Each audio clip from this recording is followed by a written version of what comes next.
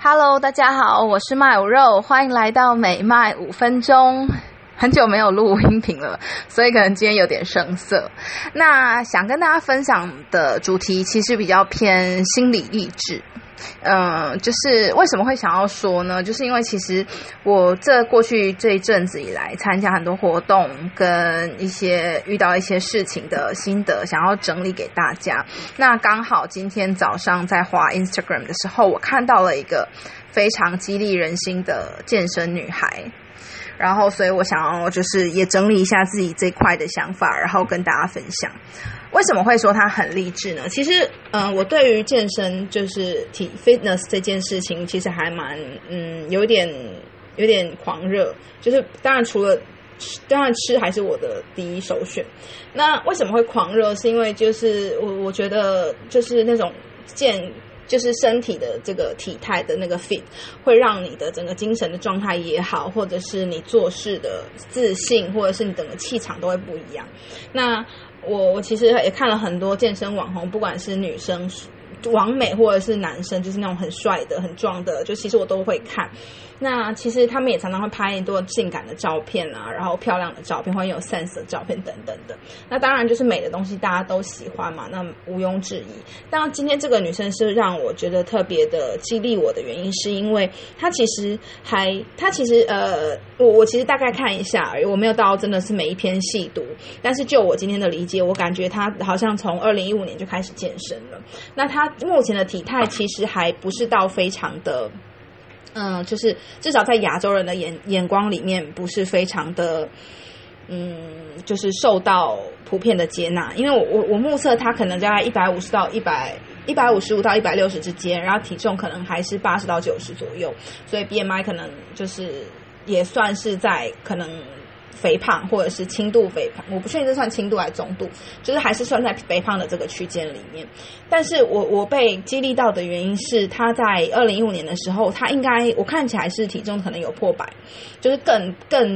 更丰满这样子的体态。那他经过了4年，其实4年非常的长所以4年这样的努力呢，他减到了现在这个状态。那这状态可能在欧美人士的眼光里面，可能已经算是很常见的一个，其实觉得好像还不再比一般欧美人的chubby再多一点的那种身材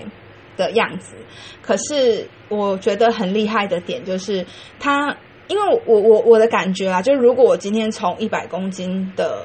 样子，然后直接就是瘦身有成，然后可能到50几，就比如165或者160公分到50几公斤，这样就是大众普遍定义的美的样子的时候，我觉得要坚持下去其实比较容易。因为我有一直有不断的那种社会的反馈嘛，就是你身材很好啊，你很漂亮啊等等的，那你可能就会更有力气跟就是动力去维持这样的体态。可是当你努力了这么久，就这个女生让我觉得很 inspired， 是因为她努力这么久，可是她其实现在的状态其实还是会被抨击的样子，但是她还是能够继续坚持做这件事情，我觉得更不容易。而且她的那些训练的动作的体态跟不是体态，就是她训练动作那种姿势跟架势其实非常的了不起，就是她的所有跳跃的姿势跟他的什么推举啊，这些都非常的到位，而且非常的精准，不拖泥带水这样。就是如果说难听一点，就是一个灵活的胖子。对，就如果真的要这样讲，他就是一个灵活胖子，我就觉得很了不起。就是所以我就是在他身上我就是有点被激励到，然后也想跟大家分享。因为我最近其实有在带2个女生运动，然后这2个女生她们其实有跟我分享到一件事情，是她们说她其实不敢去健身房自己做运动，因为她觉得很奇怪，好像每个人都在看她。但是其实 come on， 没有人在看你，大家都好忙。如果大家看你只是因为觉得你很正，就我觉得大家真的不用想那么多真的没有人在看你。而且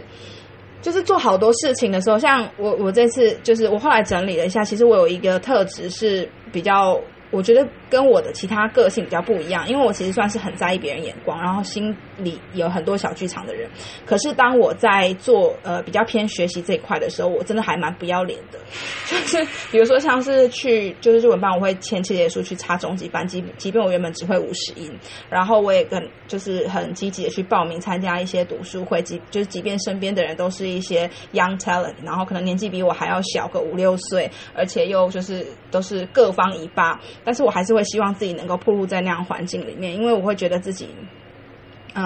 虽然是可能是最丢脸的那一个人，但是 who cares， 至少我会是学最多的那一个人。所以这其实也是我当初成立这一个频道很核心的一个想法，就是我认为说就是我自己知道自己的不管是学历经历还是背景还是现况的表现等等，也许都不是最好的，但是我一直很努力的希望靠我每天的累积往更好的自己跟我理想中的自己靠近。所以我也希望能够鼓励很多就是跟我有一样的想法的人，我们一起就是努力的去实践这样的想法跟做这件事情。然后最后想提醒大家，就真的提醒大家也提醒我自己，其实真的不要怕丢脸，因为根本没有人在乎。因为后来到学期末的时候跟日文班的同学聊天，然后才就是他们听到，就有些朋友听到我其实只会50音就进来这件事情，他们觉得amazing， 因为觉得如果是自己的话根本就不敢报这个班。然后我也才发现，其实我一开始根本不会讲这件事情，根本没有人发现，没有人在意，大家只在乎待会被点到的时候讲不讲得出来，没有人在意你到底说的好不好。对，所以就是拜托不要再被自己的一些奇怪的想法受限住了。同时如果你是比较擅长，你在这个团里面是比较优秀比较擅长的人，也请给这些正在努力希望能够成长的人一点鼓励。就我希望是能够有这样子正向的循环带给身边的人。那就今天在这个下雨的午后，就是录这一段小音频，希望能够共度这个周末前夕的这个午休。那我们日后后会有期咯，大家拜拜。